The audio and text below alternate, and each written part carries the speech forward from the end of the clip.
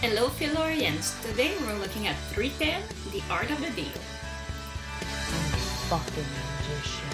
And magic. Comes from pain. Trying to tell you, you are not alone here. You love magic. Is it in your soul? Want me to come to Fillory with you? Send you epic quest. It isn't promise, motherfucker. This is our last dance. This is ourselves. Under pressure. Hello, Elliot! How are ya? Under Good, how are you? pressure. Good. It's been a long time we haven't talked.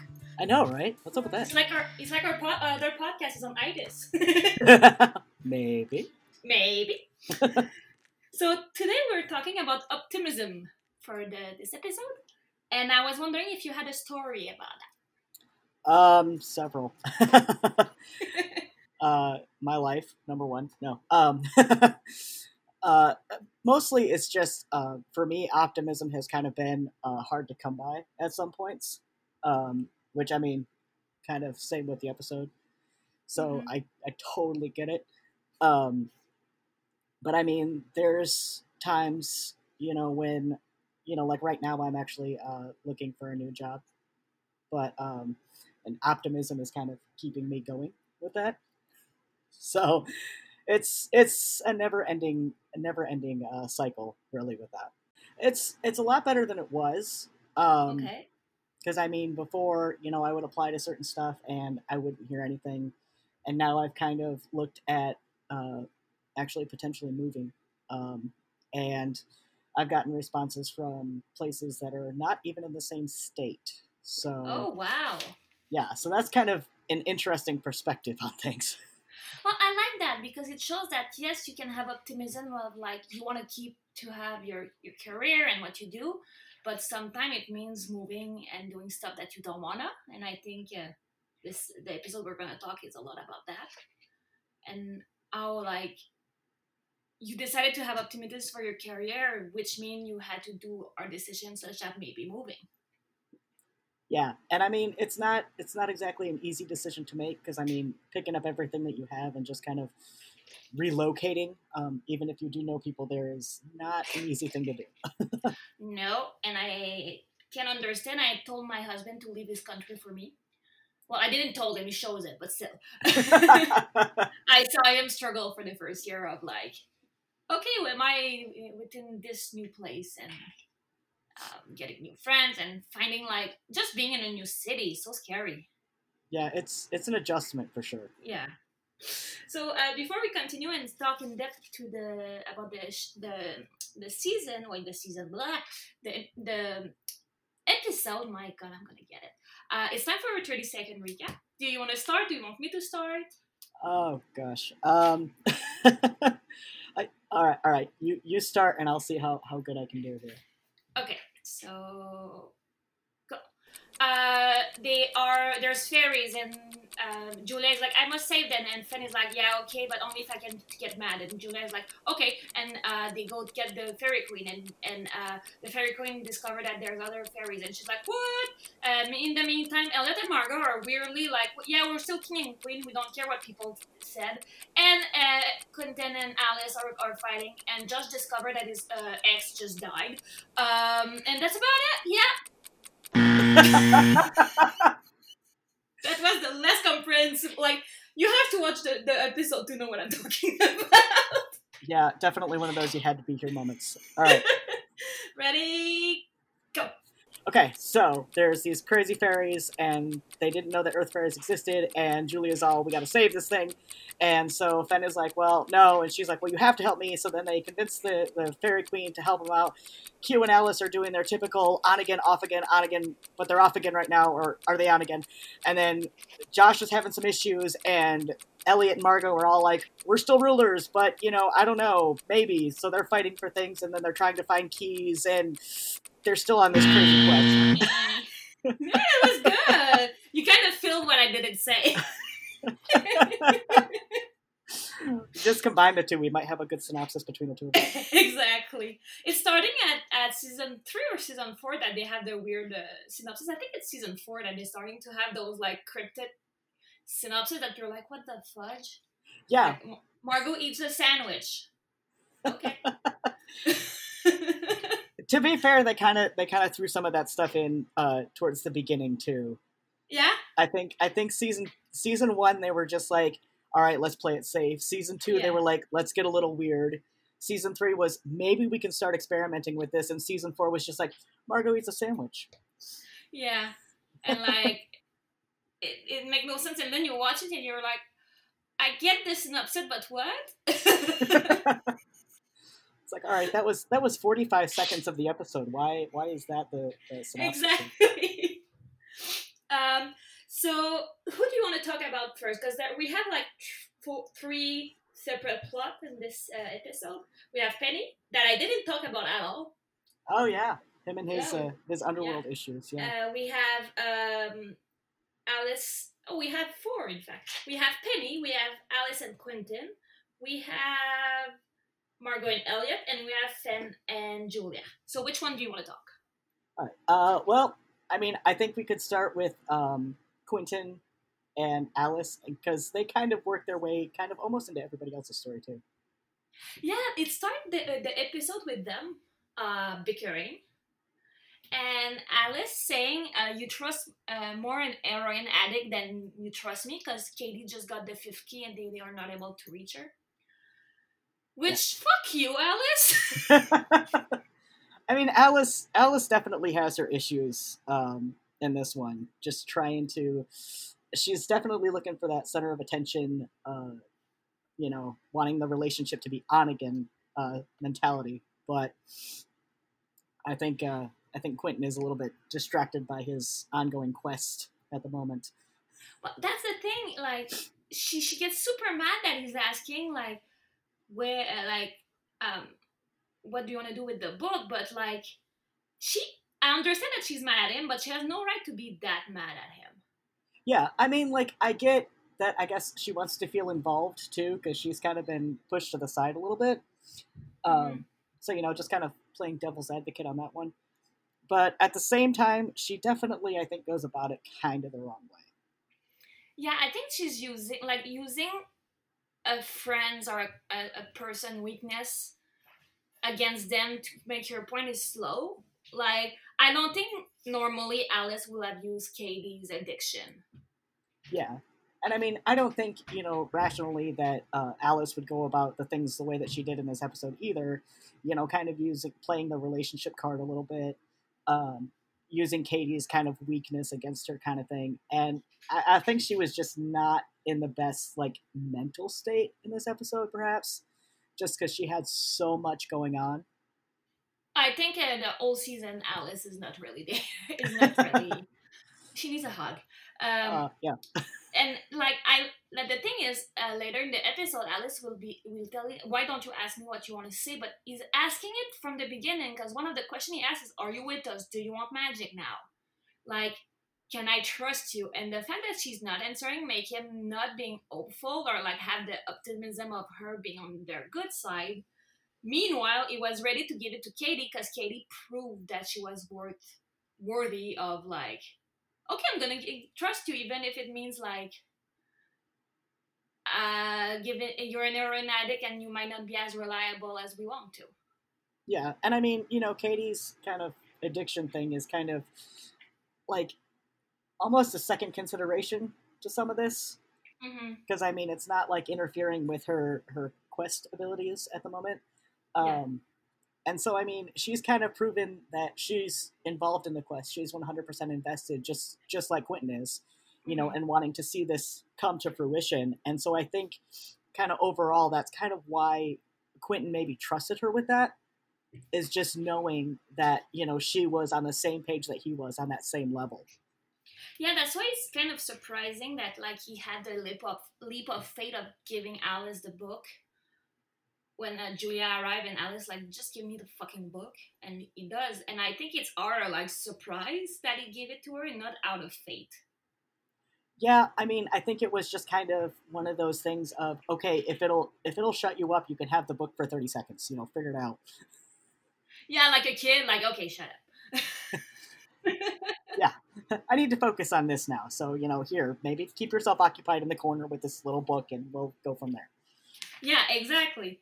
And then they are on the boat with Margot and Elliot. Margot and Elliot. And I want to shout out Josh, who just screamed, "I'm on a flying boat." Yes. He's so happy, like especially after like the episode before was all that Josh where he felt left out. Mhm. No, like I feel in this episode they brought him in just because like of last episode, but he was not really useful until the end. Yeah, I mean, I think somewhere down, with the previous episode and all that, I think somehow they maybe got an inkling that they might need him more than they thought. Mm. And so, kind of going along that maybe he knows something that we don't kind of mentality. Like bringing your little brother because he might be a good the last player you need in your baseball team. Yeah, you know, he may not be able to hit a home run, but he can at least hit it far enough for somebody else to do it. Yeah, exactly. And the thing is, like, is hypeness of like, oh my god, I'm on the boat and we're going to do a quest, and everyone's like, shut the fuck up. Like, but the thing is, like, he didn't have to do all the sacrifice that they had to because he basically hid in the key for a lot. So I think for him, the idea of the quest is still this like, oh my god, we're gonna save magic, you know? Yeah, I think it's still one of those fantastical kind of things in his world. He wants to be the hero, Mm-hmm. and he wants to be the big guy on campus that ends up, saving the day in the end. But I don't even think he himself is 100% sure that he's able to do that. Yeah, because like after that they are in Westspire, and Josh is trying just to like do small talk and joke about Alice and Quentin's relationship, Yeah. and it's so awkward. I want to hide in my pillow. It's definitely has its very awkward moments for sure. Like, it looks like he's trying too hard at some point. Like, please accept me. I want to be your friend. You know? Yeah, and I mean, I think even throughout some of the other seasons and stuff, like you look at like, for instance, like Todd in season 1, Mm-hmm. he wants that acceptance so much from like Margot and Elliot, Mm-hmm. and it's just kind of an ongoing theme of like the guy who's kind of off to the side just really wants to be like part of the group and like included in the quest and whatever's going on. Yeah, and that's the thing is like, but the moment like reality come back to him, and he learn about what happened to Victoria, he's like, fuck this.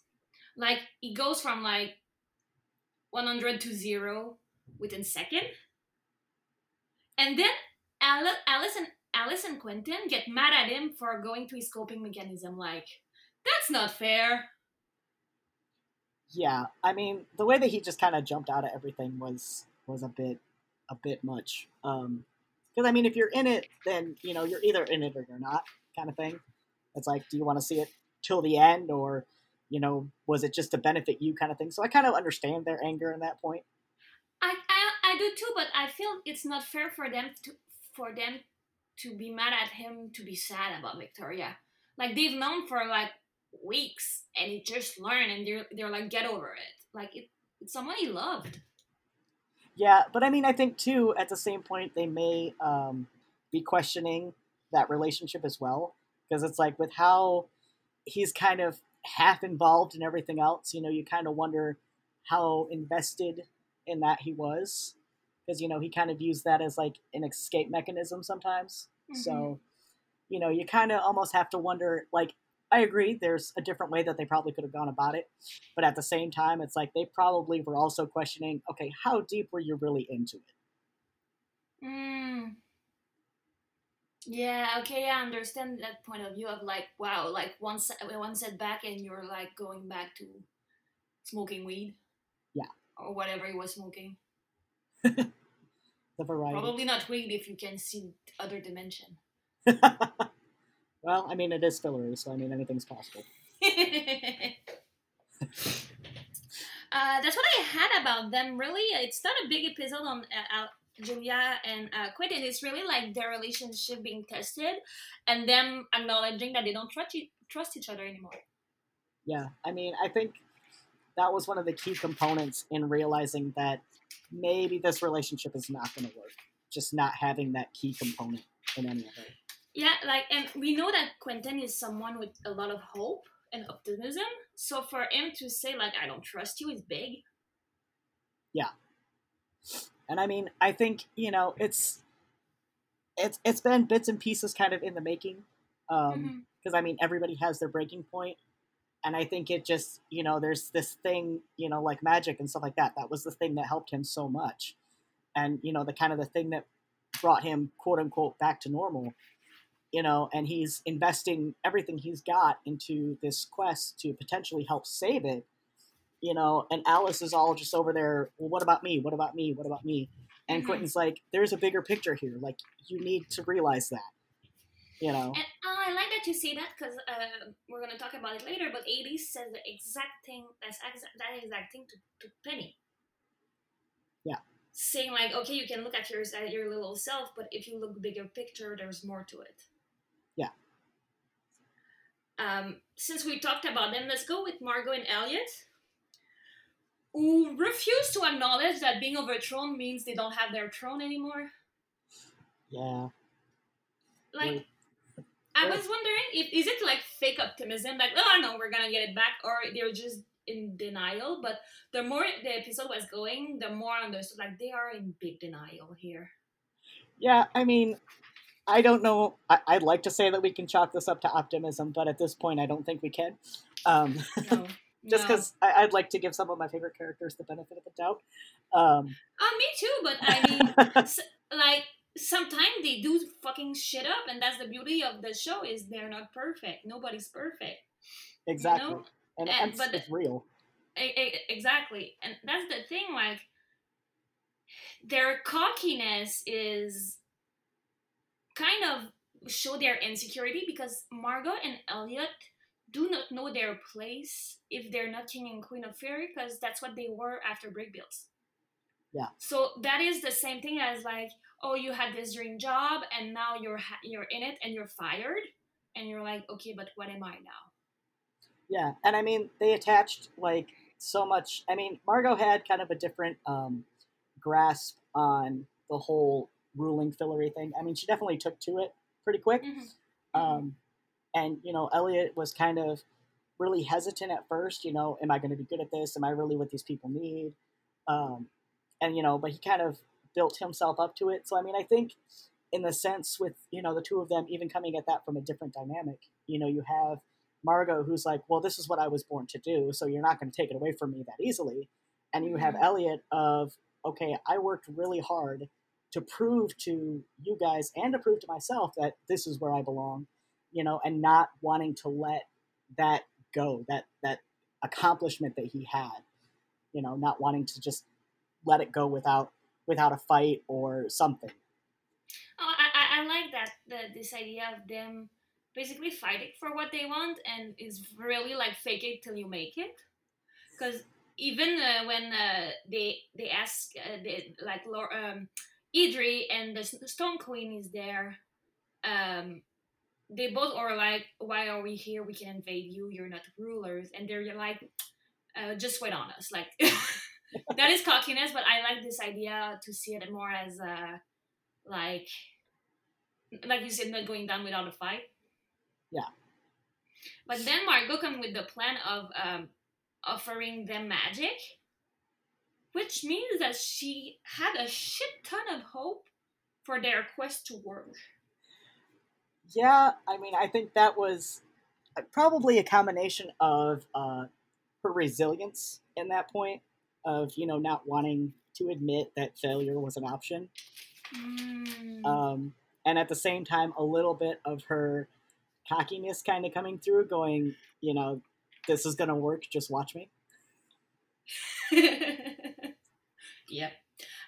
What I was wondering, though, is we know post episode 5 that Elliot has changed. Like, he had matured and he has this whole other life. And this looked more like Elliot pre-Mosaic. Mhm. acting than like someone who had a lifetime of experience and know. I'm kind of like weirded out with Elliot in this episode. Yeah, I mean, I think a lot of stuff with Elliot in this episode. I think a lot of it is just his whole world has kind of been turned upside down, Mm-hmm. and I think he's still kind of trying to make sense of things. Um, post Mosaic, he's he gets this understanding or whatever, but then he comes back to this point, and it's like, okay, you've been dethroned, and he's like, that was everything that he had known up to that point. There was break bills, and there was Fillory, then there was ruling Fillory, and then now he's like, I have none of that. What do I do? Yeah, because even like in the Mosaic, he has his place with Quentin and in the shack. Meanwhile, there, what? Yeah. Yeah, like I mean, I think he's one of those people too. And I mean, this is highly relatable. I'm not speaking from experience at all.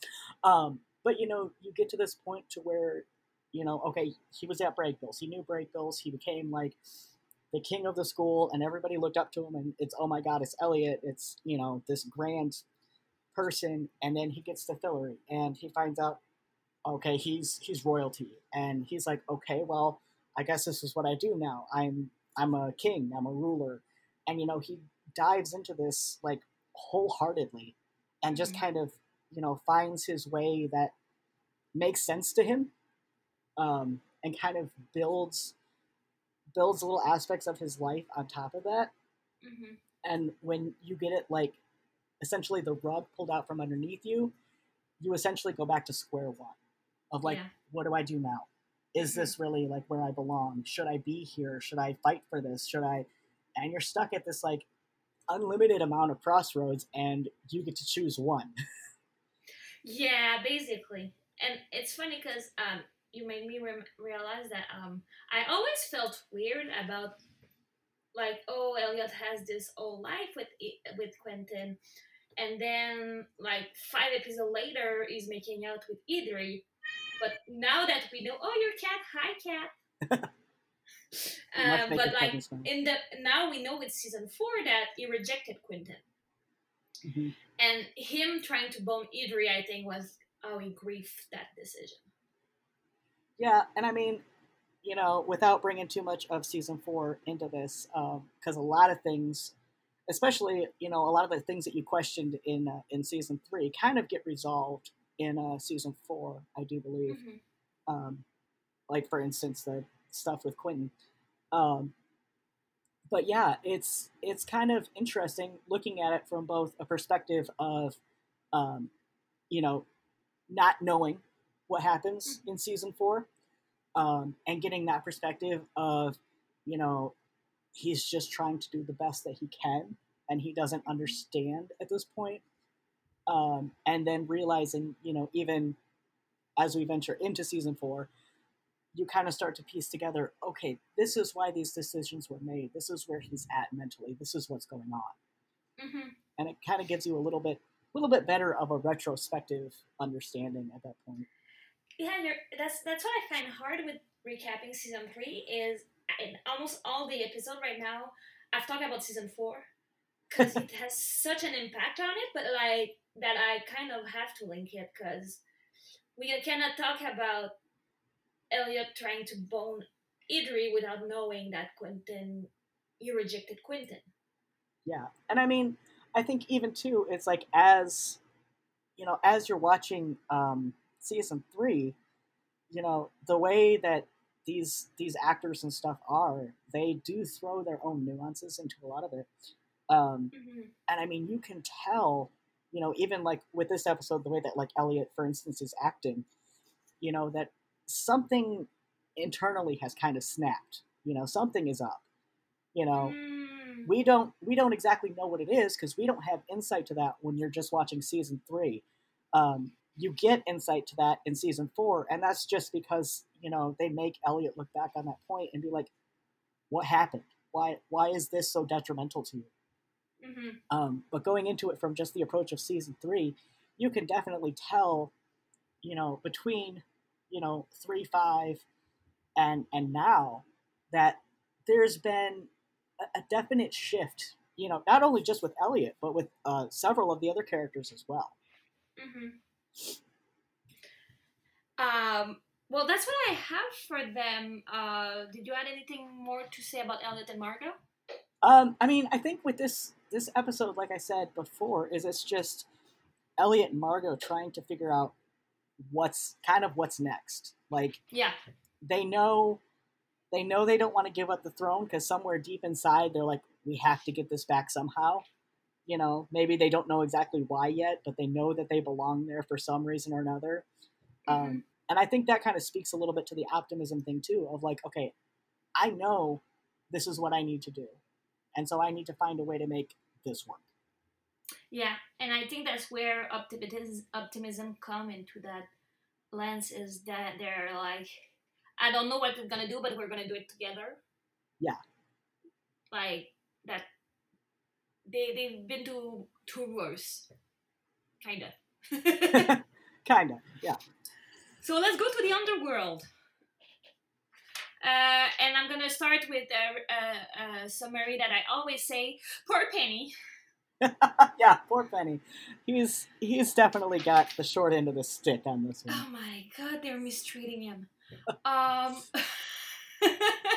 But I mean, like, we see for the first time the secret taken to the grave by appointment only, which we know is gonna make a big an important thing. What I didn't understood is that it was a partnership between the underworld and the library. Like, I never, in my head, I don't know, like my head, of course that's a branch of the library, but no, like that's a research center from the underworld. That's kind of cool.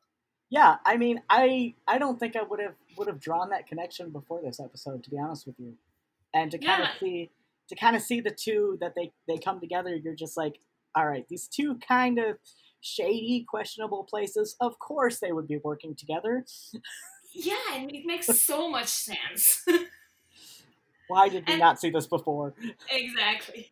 They talk about the metro that is underneath, and they talk about a pig-type creature. Do you know any legends or myth or like religion that talk about that? I don't know any myths. I do know some of the things that talk about moving on from like that, because like a lot of myths and a lot of like religions or whatever, they talk about, this point of like after you die, it's not like you flip a coin and you're in one location or the other. Uh-huh. That they talk about when you die, there's this like point of judgment or like this secondary location before you completely move on. And almost every mythology and religion has that like middle ground, whether it be the place of judgment or like purgatory of some sort. There's always this like step before you move on. Uh-huh. I just said it weird that it was this pig-type creature. Like, it looked so, like, they're good at getting a lot of like different myths and legends. Yeah. And I just Google and there's absolutely nothing about that.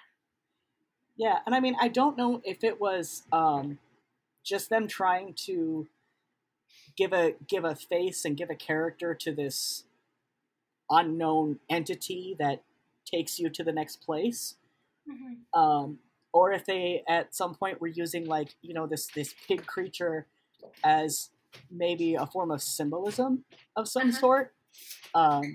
Pigs are very known to be, what about me? What about my life? What can, kind of self-centered creatures.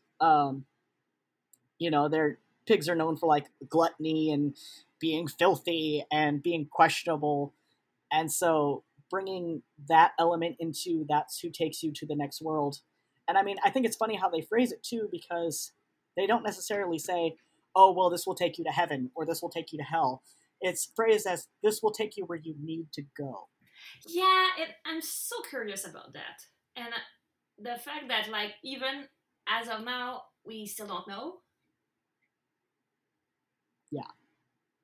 I like that there are unknown things in this world, like, because it's easy to explain everything with magic. Yeah. But the fact that there are still like adult knows prove that this world is more complicated than we think it is.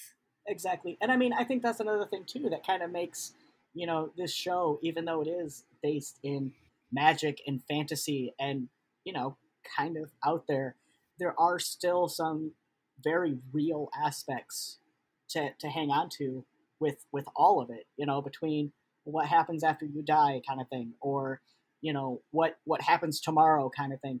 The characters are very real. They have their problems, they have their past, they have the situations that they get into, and I think it just gives it more of a sense of like relating, of there are things that we just don't know. Yeah. But what's beautiful with all of this is that Penny is trying to find her way out. Like, he still have this optimism of, okay, I'm gonna get out. Meanwhile, Sylvia's like, stop it, dude. Like, we're dead. Yeah. Like, seeing them one next to another, because like when they were alive in the library, there was this like kind of optimism from both of them of getting out of there together. But Yeah. now, like, Sylvia lost all her family died and moved on without her, which, like, she deserved a better family. And like, I think that like kind of drowned her spirit, and she's like, whatever. Mm-hmm. I just wonder, like, do you think, like, basically her giving them Penny removed 1,000,000 years of a contract? Do you think it was a good move to do? I mean, I think it depends on how you look at it. If you look at it from her point of view, her family and all the people that she cared about had moved on without her, and she was just, trying to find where she belonged again. And so she was like, okay, well, if I do this, then that's just less time that I'm without the people that I want to be with. Yeah. Or, you could look at it from the opposite end of the spectrum too, of she was just being greedy and saying, well, the sooner I get out of here, then I can do whatever I want. So yeah, sure, take him. It's of no use to me. Mm-hmm. And I think she kind of regretted, but at the same time, she will do it again. I think she would do it again just because, much like many decisions made in this series, there's the old meme, it sounded like a good idea at the time. Mm-hmm. And I think a lot of times it kind of comes down to that, it's what's the right decision at this point in time. But sometimes there's no right decision. Yeah. It's as simple as that. Yeah. And I'm gonna bring that to Penny then lying to the guy that just came out of the secret from their grave to get his metro pass. Yes. I'm not sure if it was a good thing. That's the one thing I'm icky about. Yeah, I mean, I think at that point in time, he was definitely trying to do something to benefit himself. Yeah. And I mean, I'd like to say, I would make better choices, but the reality of the thing is I think if I was put in that same situation, I might do the same thing. I don't know. It's just that basically, to get his way, he decided to make someone not move on. Yeah. So he removed this serenity to someone, or this whatever it is to someone, to get what he wants. And that's why, a bit like Sylvia and giving Penny out, I'm having problems with the I get why you did it. It was out of despair. Mm-hmm. But I don't think I can say it was the right choice. Yeah, and I mean, I think when you're kind of stuck in the underworld for thousands of years, I don't know how many right choices you can really make. Mm-hmm. Yeah. It's one of those things where it's like, okay, I gotta do something, and this is the only thing that I can do that I have tangible control over at this moment. So this is what I can do, so I'm gonna go with it. And I just want to mention that when he asked who was there, blah blah blah, the guy said, "Oh, it was someone with a hooded figure, and it had glowing red eye, which is totally what Quentin will not experience in his secret taking from the grave. Yeah. So I really wonder what shifted there. Yeah, I mean, it's interesting, and I mean, I think too, because even in season 4, when Quentin interacts with that, I think it's, it might be a manifestation of what you kind of want to see, maybe. Oh, I love that. Like, if you expect that it's gonna be hell, you're gonna see a hellish someone. If you know that your friend is stuck in the underworld, you hope to see him there. Yes. It's I think it's one of those things of like, you kind of create that image for yourself.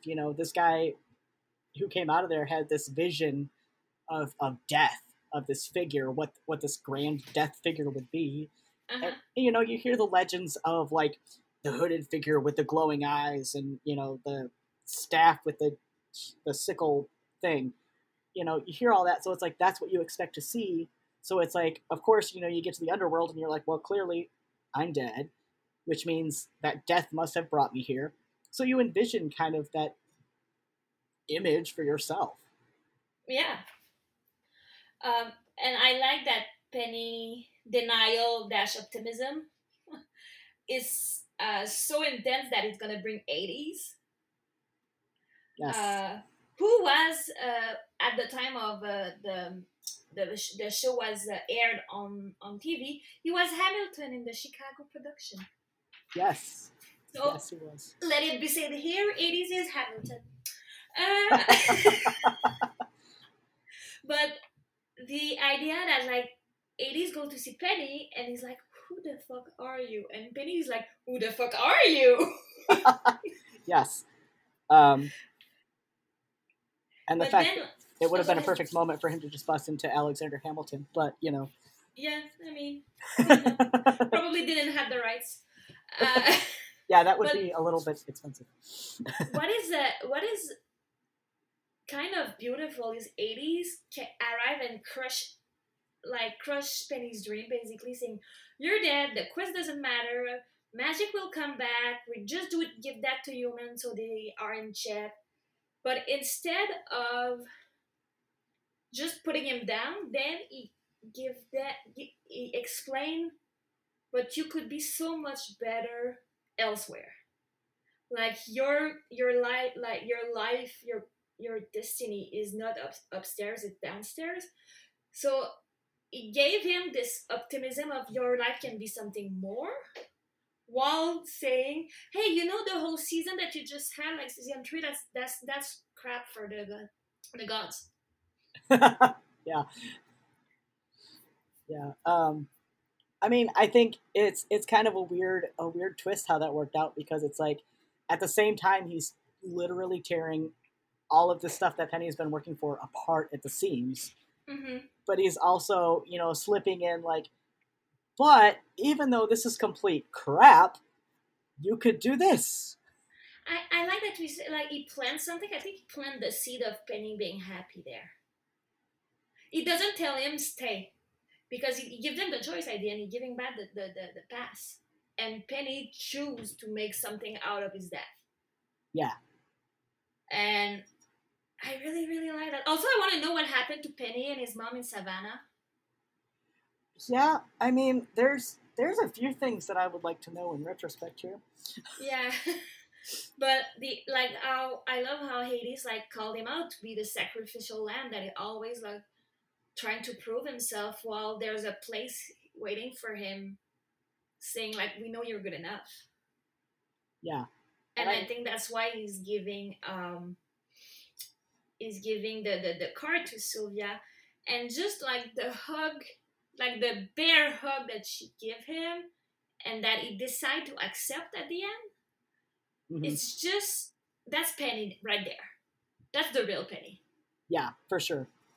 He's he definitely has that personality of, if you look at him, you just see this rough guy that will just chew you up and spit you out. Mm-hmm. But in reality, he does have those people in his life that he does kind of take under his wing that he cares about, Yeah. and whether he'll admit it or not, he would do anything he could for that group of people. Yeah. And that's why, like, him going to the book club, this is such like, hey, I'm new in town, so I'm gonna go in every like club or stuff I can see on Facebook and like meetups and stuff like that to make friends. Mm-hmm. That like he go there even if he doesn't want to. Like, Penny's not a reader. Yeah. But he's like, okay, like Hades told me to give it a chance, I will.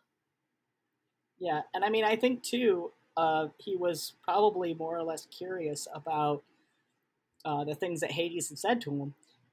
Okay, you could be so much better somewhere else. Okay, well, what somewhere else? What something else should I be doing? Yeah. And so I think part of it was, okay, yeah, I'll try because what else have I got to do? And part of it was probably just sheer curiosity of, is this going to get me where I need to go? Yeah. Also, I like the woman say, he sucked me. Because that's what I would do too. But I find the last scene at the book club so symbolic, because basically Penny is removed from the shackle, which is kind of him being removed of this, like, I'm stuck in the library mentality. Mhm. And then he go to eat cupcakes, which in Greek mythology, Persephone is cannot go back to Earth at the beginning because she ate pomegranate. Yeah. In the underworld, and when you eat in the underworld, you're stuck there forever. Yeah. So there's this kind of symbolism of like, okay, he's like letting himself unshackled from the library, but he's gonna stay there. Like, he made his choice and it's final. Yeah. And like next episode, we meet 23. Yes. And I mean, I think it's interesting too, the dynamic between Penny and the other people in that room, because even though he probably went there detesting every second of it, in the end, he kind of decided, okay, yeah, maybe it's not so bad if I'm here. Maybe I could serve a purpose from where I'm at. Yeah, it's about like Penny decided to be friends with Quentin even if he didn't want to at the beginning. Yeah. So lastly, let's talk about the fairies. Poor fairies. Poor fairies. So it starts with Julia that is like, oh, I'm gonna help them, and like, I know I can, and I have magic, so I can help them. And Fanny's like, shut the fuck up. Look, there's an emoji of a dagger. Like, I don't want your optimism right now. I need to be sad. And that is something that, as much as I love that Fen tagged along because that's what she needed to heal, Mm-hmm. Julia forcing her into it at the beginning, I was like, oh my god, that's gonna explode. And it does. Like, she almost killed us. But I feel like Julia being so optimistic about her being able to help kind of diminished, like, disregard Fen's pain for what she needed. Yeah.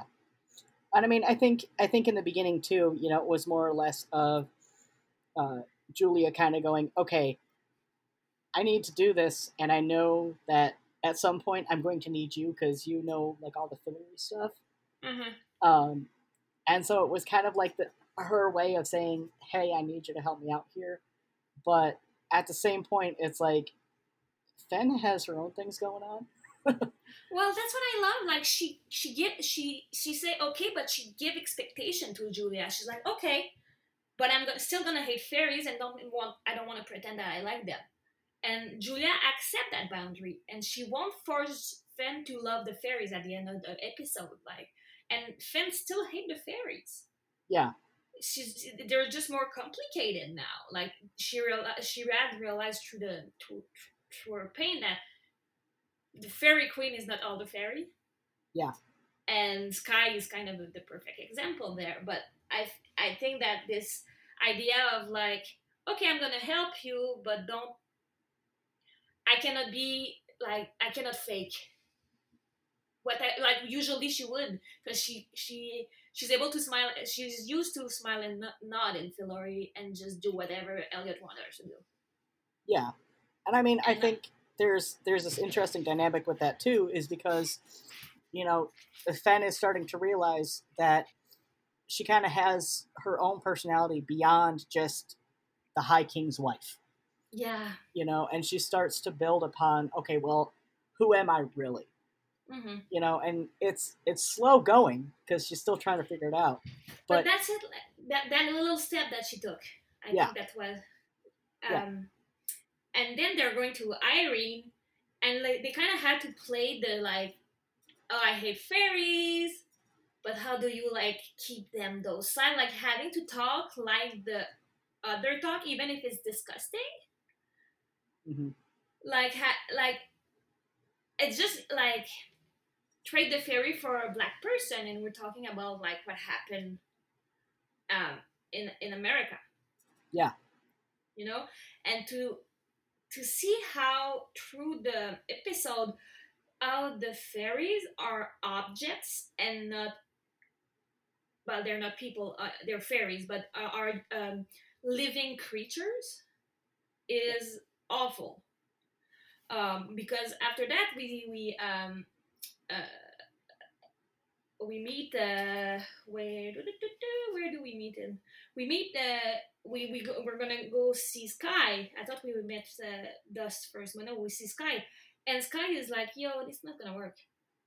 Mm-hmm. No, we see Dust first, because he say, oh, I had Dust since I've had him since I was 16, like he's a car.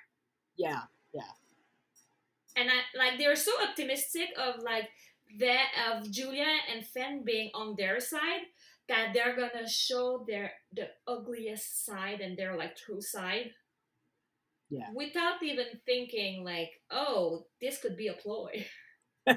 Yeah. I mean, and I think some of that too is just the very different approaches that like Fen and Julia had when they were approaching the fairies, and Mm-hmm. they could tell that it wasn't like another Irene, Mm-hmm. and so I think it was more or less of maybe this time it could be different,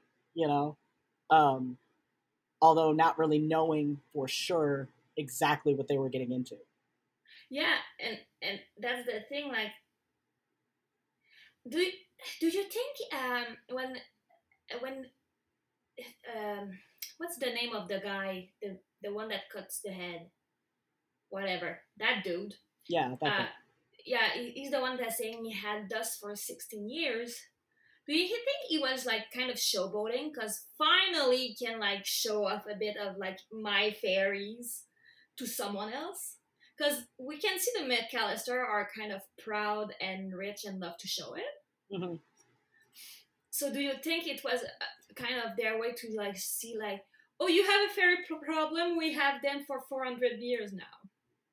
Yeah, and I mean, I think it's kind of funny that it's like they have a competition almost of who has the better fairies, who's had them longer, who's instead of like walking around being like, oh, I have 7 million, oh, well, I have 12 million. It's this competition of, well, I did this with my fairies and now it's fine. Why don't you just do that with yours? Yeah, like I'm gonna give you a color and it's gonna be fine. Yeah. And it's like, yuck. Like, But that I think like like you said, even if Sky was optimistic at first, she got harmed by her trying to think differently and believe in Fen and Julia in the last episode, and that she almost died. And I think that's why she's defeatist, because she's like, we tried and I almost died. Yeah. Yeah, and then she said like, oh, the McAllister's fairy are here, so that means they're here, and I just, this is disgusting.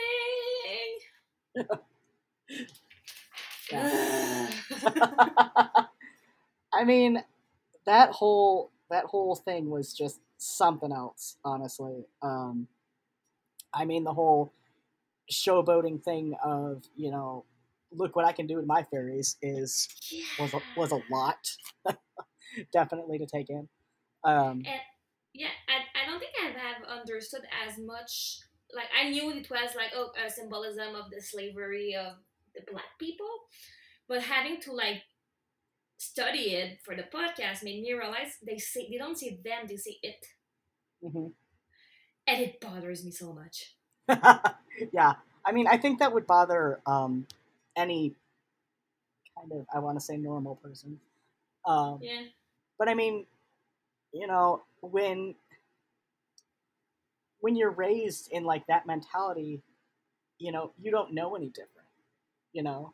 And yeah, there are those few people that might be raised in that mentality and choose not to go that direction. But even in choosing not to go that direction, they faced a lot of ridicule and a lot of hardships. Um, and sometimes that almost happened to Sky. yeah, and sometimes, yeah, death. And I mean, it's a struggle going against the grain, like Hmm. regardless of who you are or where you're at. Yeah, on that I don't blame the fairy to be brainwashed. Let's be like I get why they're not doing anything. It's just sad to see as someone that believes that people should be freed. Uh, Yeah, yeah, and then they're going to seek the help of the fairy queen, and she doesn't believe of the hope of a tribe on earth. Like she's so settled of my because that's her whole goal. Like that's why she's in Fillory. Like her species is about to be extinct, and she needs to survive. And then here comes like their her enemy that say, "Hey, by the way, there's a tribe on earth, and we need your help." Like I get why she's not. She's like, nope, goodbye. yeah, But then Finn step up, and I think that's one of the most important moment in Finn's life where she says, "You're not listening.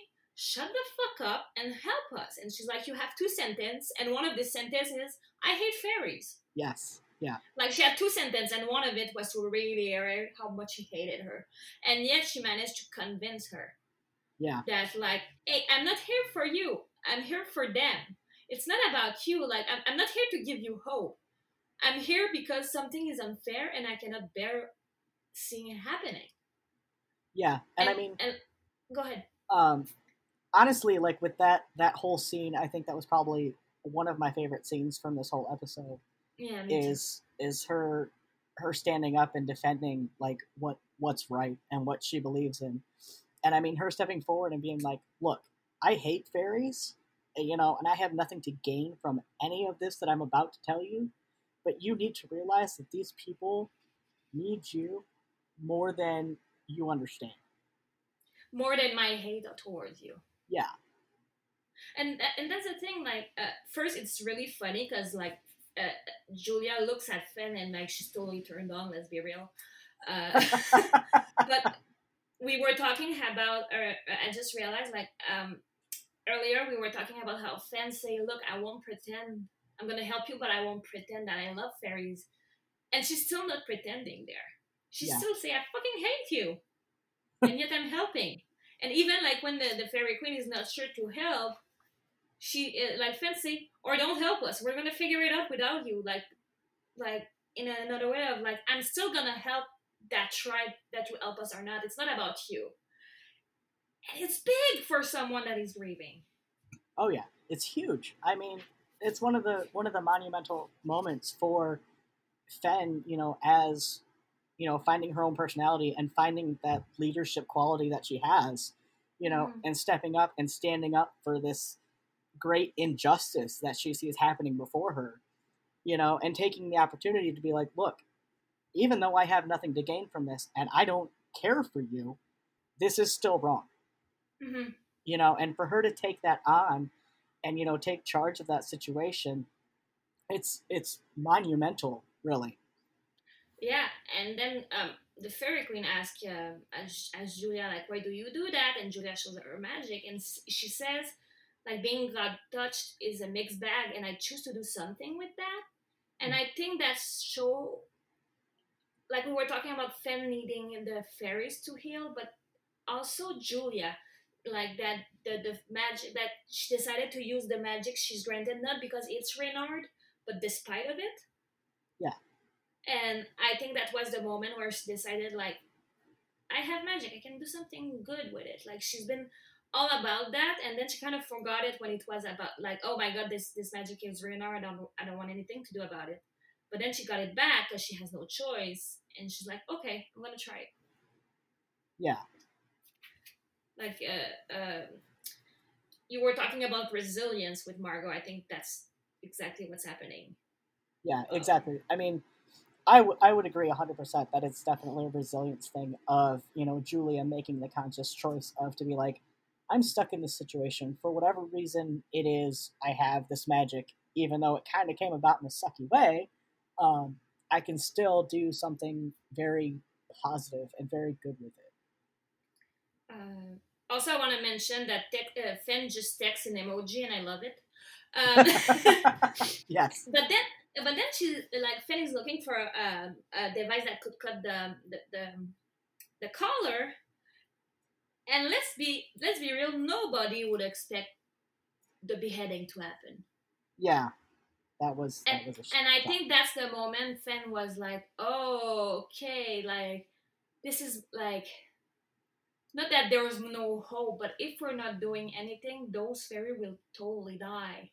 Mm-hmm. And I think that's what Mary snapped at Dust, because he's going to the fairy and says he's gonna pinch a bit, but you won't feel a thing. Yeah. And then he dies, and I think, like, she's like, fuck that guy. Yeah. Because like, how can you betray kind of like your own species? Yeah. And I think that's what make her snap, and she go and, like, protect the other fairies. And at first, Julia, when she see Finn just, like, shoving Dust with a knife, she's like, oh shit, what is she doing? But then she understands. Yeah. I mean, I think that was definitely the moment that all of it became very real to Finn.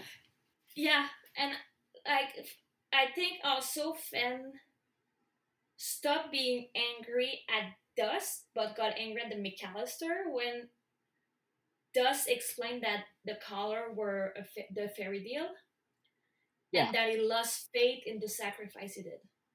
Yeah. Because I think Finn sacrificed a lot in season 2, and it was for nothing. The blade she got married on was for nothing. Yeah. And the baby she had died. Yeah. So all the sacrifice she's done was for nothing, and I think at this moment she was like, oh shit, I'm relating to a fairy, I don't like that. Yeah. And I mean, I think that was one of the things that was kind of hard for her, but also at the same time made it even more real, is the fact that she had that, not only that event happen in front of her on which she realized, okay, this is really not cool, but she also realized that, okay, they have things in common, like questioning the sacrifices and stuff that they made, and there's this whole other complicated element to all of it. And, like, while all of this happened, we see the McAllister having a dinner, and they're talking about, it took me a moment to understand, but, like, re-listening to it, I got that they're talking about giving the fairy powder to the library. Mm-hmm. And, like, all their fairy powder, and basically Aaron said, like, yeah, but we can make more, don't worry, we're powerful. Yeah. And that mixed with, like, Dust losing faith, like, how many of his kind did he saw die? Yeah, and I mean, that's the other thing too, is like, you don't know how many more there were, how many they sacrificed to make this fairy dust, how much of this fairy dust they've been using. Yeah. Because I mean, if this fairy dust is the source of all their magic throughout the years, it takes a lot to get that much. Yeah, like 400 years. Yeah. So to have that much chaos in your life, like the entire time, basically, that would just be devastating. And then we have the whole conundrum between the fairy and like, their deals, and, like, the fairy queen saying, like, that's the only leverage we have.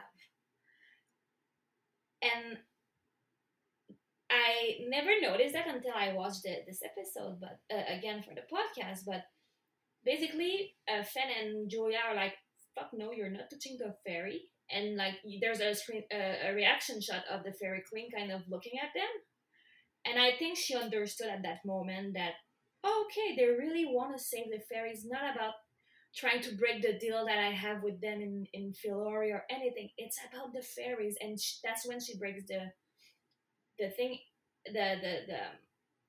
the deal, because she understands that there was truly no other how do you call that, like other like I want, they didn't want to do something on the side. Uh-huh. It was truly to help them, and I think they were like, she's kind of like, okay, if I break that deal, maybe there's a hope I still can save those fairy. Yeah. Realizing that they didn't have like a different motive for that, when she A came. motive, thank you.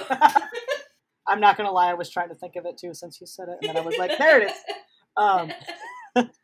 But yeah, I think too, when the Fairy Queen realizes that statement and realizes that it's not just about, what are you trying to get out of it, that it was just really trying to solve this injustice. I think that's when, she realized, okay, if I step up and I step into action, there is something I can do about this. If I do it, then, there's more to it than that. Yeah, like seeing the bigger picture once again. Exactly. And what I like is like the fairy become invisible to the McAllister, but for the first time, Julia can see them. Yes. And then, well, the red dinner happened, and everyone died except Irene. And then the fairy queen, then they're back at the cottage, and she said, "I choose to be grateful." Mm-hmm. And it's one of the most powerful thing that I love about the show is how the action that they do, that any character do, their choice have a meaning. Like Julia choosing to do something with her magic, Penny choosing to give the card to Sylvia, and now the Fairy Queen choosing to be grateful. It matters. It's not just, oh, thank you. Yeah. And that will give them the final key that they have with where is the key, and this is the fairy wall key. Mm-hmm. And but she's like, oh, I want to be grateful, and I'm gonna give you hope, I'm gonna tell you what the key is, but you can't have it. Okay, bye. Yeah. It's kind of a catch-22 right there of like, well, here's the final key that you need, but there's no way that you can have it. So it's again putting their optimism and their belief in this whole quest to a test. And you know, the fairy queen said to Julia, that's my last thing I had on my notes, is like, she said to Julia, oh, you're the first human who did something for us that was not because you needed something. And I think in the end, Julia profited, like ended up gaining something from the fairies, because that action of saving the fairies, which will be the spark of her becoming a goddess. Yeah. Like her magic will grow bigger because of that, and she told even Fen the episode before, like, oh, I feel there's something in me when I do good that like my magic grow bigger. So like, I believe that she did it with the like not the like motive of like having her magic grow bigger, but she did like gain something from it. Like it was not a like self-sacrifice kind of thing. Yeah, and I mean, I think even when she was doing that part of her little quest or whatever with saving the fairies, I think she realized too that if she does it with the motive to get something out of it, it does not benefit her. It won't be seen in like that positive light.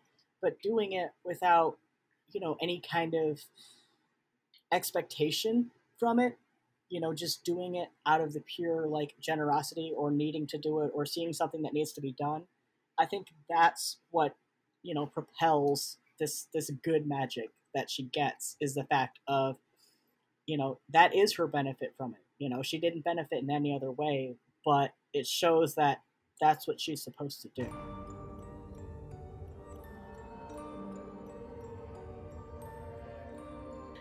Now let's go to a lighter mood and do the Lectio Divina.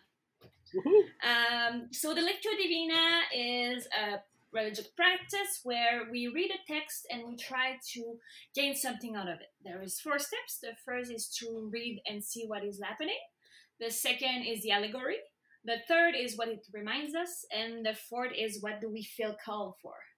And today's first step is going to be read and what is literally happening. And the sentence is, though we've been separated by time and great distance, we are the same. Though we've been separated by time and great distance, we are the same. Do you know what is literally happening? Oh, God, I can't remember. It's okay, nobody does. No, I do remember hearing that line, though, but I can't remember exactly it's the what happened. fairy queen giving her speech to the forgotten fairies, saying, like, your pain is my pain, basically. Yeah, okay.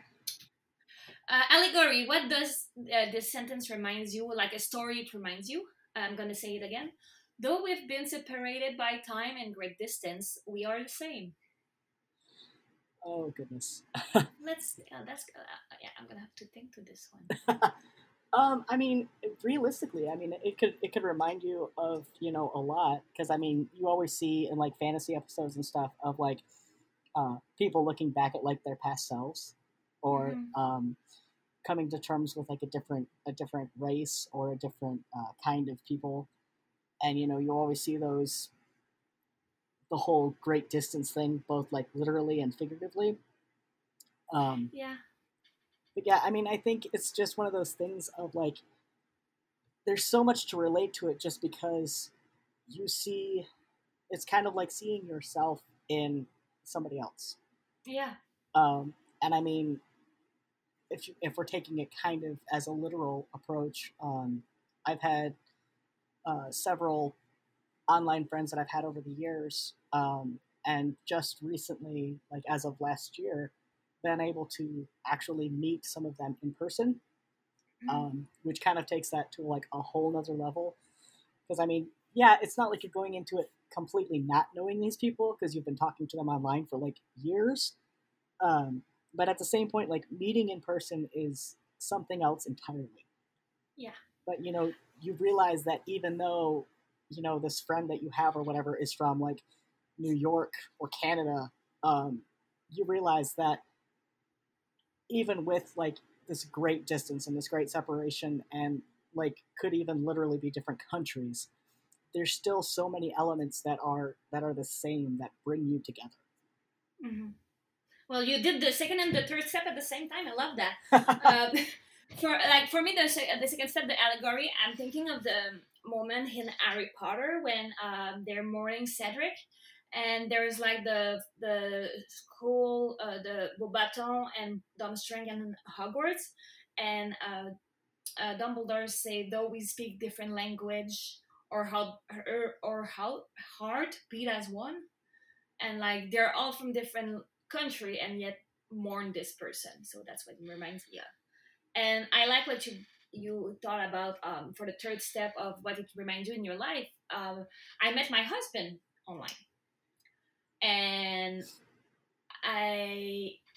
there's this scary thing of like, okay, there's this funny thing of people online know so much about me and yet so little. I had this moment with Jasper. Like Jasper and I have been talking a lot about grief because of their mom, and now my mom is sick. And at one point before we met, I was talking, and I said, well, yeah, my eyes are brown. And they were like, wait, your eyes are brown? Like, we talked about grief and like what we believe in the universe is God real, but we didn't know what color of eyes we had. Yeah. And there's this idea of like online, what you look like doesn't matter. Yeah. It's what you are inside. Yeah. And I mean, it's another one of those things of, it's a lot easier to connect with something like that because, you're not trying to just talk to the pretty person at the coffee shop, or the person who catches your eye. You're connecting with this person on like a mental and like a soul level, Yeah. and there's so much more to it, and it's so deeper, and you get that connection, and you have that like deep soul and mind connection before you ever have any kind of idea what they might look like physically. Yeah, but at the same time, I feel meeting the person changed things. Like for Seth and I, that's what happened. Mhm. We were friends, and then we met each other, and we were like, "Oh fuck." And meanwhile, like I've grown close to you, and I've grown close to Jasper because we met in person. Yeah. So yeah, there's this idea of like, there's a connection online will give us that distance, and time will, like we literally are chatting right now from different country in a different time zone. Yeah. Meanwhile, I will never know the real Elliot without having met you. Yeah, exactly. And I mean, it's one of those things too of like, you can get to know a person so well, but there's definitely a different element to meeting the person and realizing the things that they deal with physically, and the things that they deal with when you're physically in front of them. Yeah. Well, fourth step, what do you feel called for? Oh my. For me, I feel called for to continue my internet presence to be kind. There's something I think I've told that before in the podcast, but I've been really loud on it on Twitter and Tumblr about, I decided to be kind and to choose kindness while the fandom was going through a hellstorm. Yeah. And I stick to that. And I'm known now as someone that stick to that, and it's hard. Like there are moments I get hate, or I get like people saying I'm fake, and I just walk back because I cannot answer to them right now because I'm gonna be really mean. But knowing that people see me as this kind person made me want to be a better person in real life. Like I'm not playing kind online, but it taught me how to be kind in life. Mhm. Of like stepping, like yeah, I receive hate and I can step back. So when I receive hate in my face, I can also like have a moment of like, okay, step back. It's not about you. Yeah. So yeah, I want to continue to spread kindness online. What about you? Yeah, I mean, I think I kind of agree with that. It's it. I've been doing like the cosplay stuff for the show, realistically, probably since about season 1. And I mean, it's still kind of weird to me, how there's people that say that they like look up to me, or that I'm like, well known in the fandom and stuff. And to me, it's like, I mean, it's cool, but it's like, that's not the reason that I do it. Yeah. And I mean, like my whole goal with this whole thing, I've been dealing with like mental illness and, anxiety and depression and things like that. And like my whole thing is, I constantly want to feel like I'm doing good, like I'm helping Yeah. people in some way. And so with that, it's like, even with the quote itself saying, we're separated, but there's so much that we have in common. I want to keep spreading that message of, you are not alone here. Mhm. And helping people realize that, yes, we might have mental illness, we might have anxiety, we might have depression or whatever, but that doesn't have to be what controls our life, Yeah. And I want to be able to continue talking openly about it, letting people know what's going on with me, despite, Mhm. the people that message and say, you're just attention seeking, or, you said the same thing last week. Well, I go through similar things. What can I tell you? And also, why did you take the time to anonymously talk to me? Yeah. It say more about you than about me. Yeah. But yeah, I just want to continue being a positive force, and Yeah. kind of rolling off of what you said, just continuing being the good representation of what this fandom has always been, of Yeah. welcoming and accepting, and just realizing we all have our issues, and you don't have to go through it alone.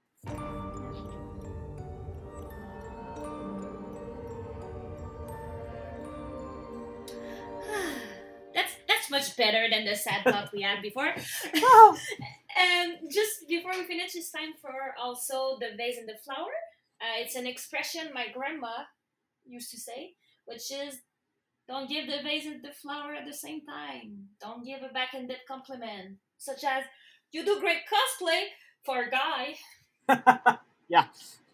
You know, so so let's give a rose or a flower to someone that deserves it, and a vase to someone that deserves a bit of a thinking of a thumbs down in the episode. Do you want to start, or do you want me to start? I mean, I can start with this one. Go ahead. I made you do the 30-second thing. Honestly, I think, as much as I am very biased and I just want to give Elliot praise at all times, I have a never-ending love for Hale.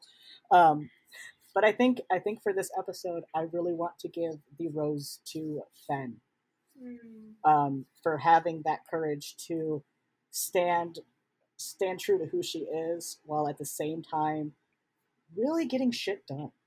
Yeah, that's my girl. I love that. And who will you give your base? Oh, the base. Oh gosh. Okay. I'm just.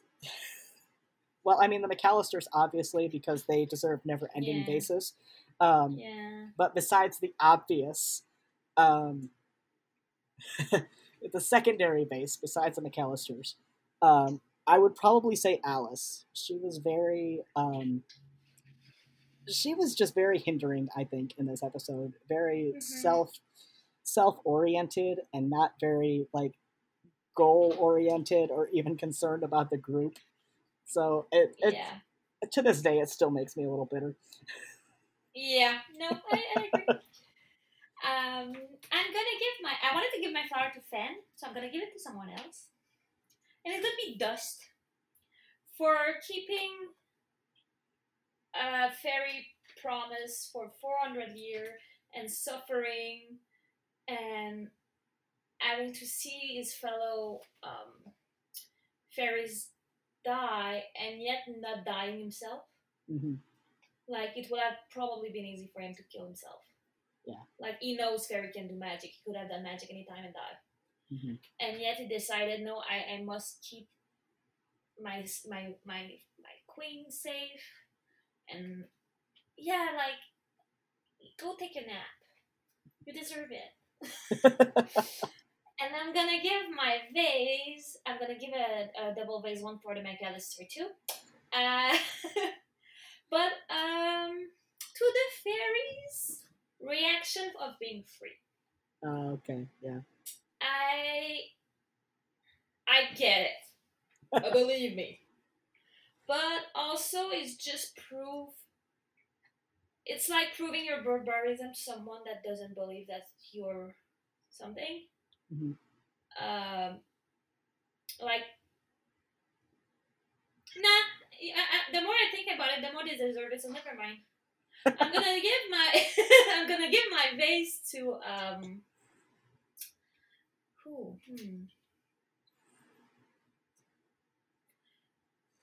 To Quentin.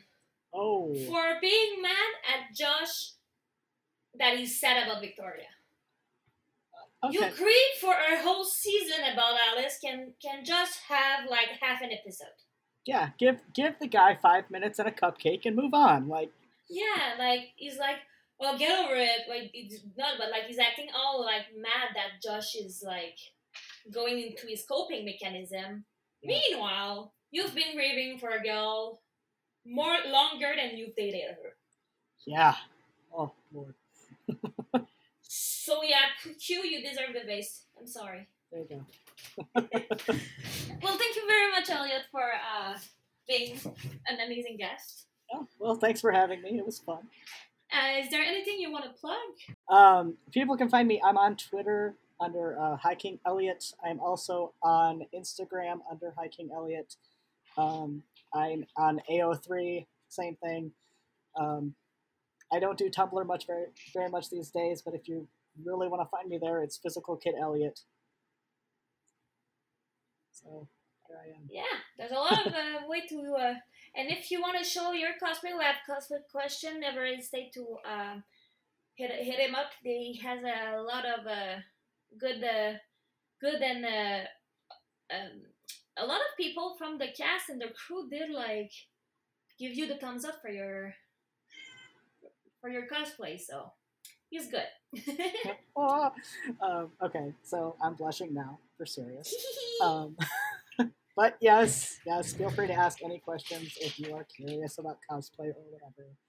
Years of theater experience. Yeah. Well, I will let you go. Thank you again. All right, well, thank you again for having me, and I'm always here if you need anything. Of course. Have a good one. All right, you too. Bye.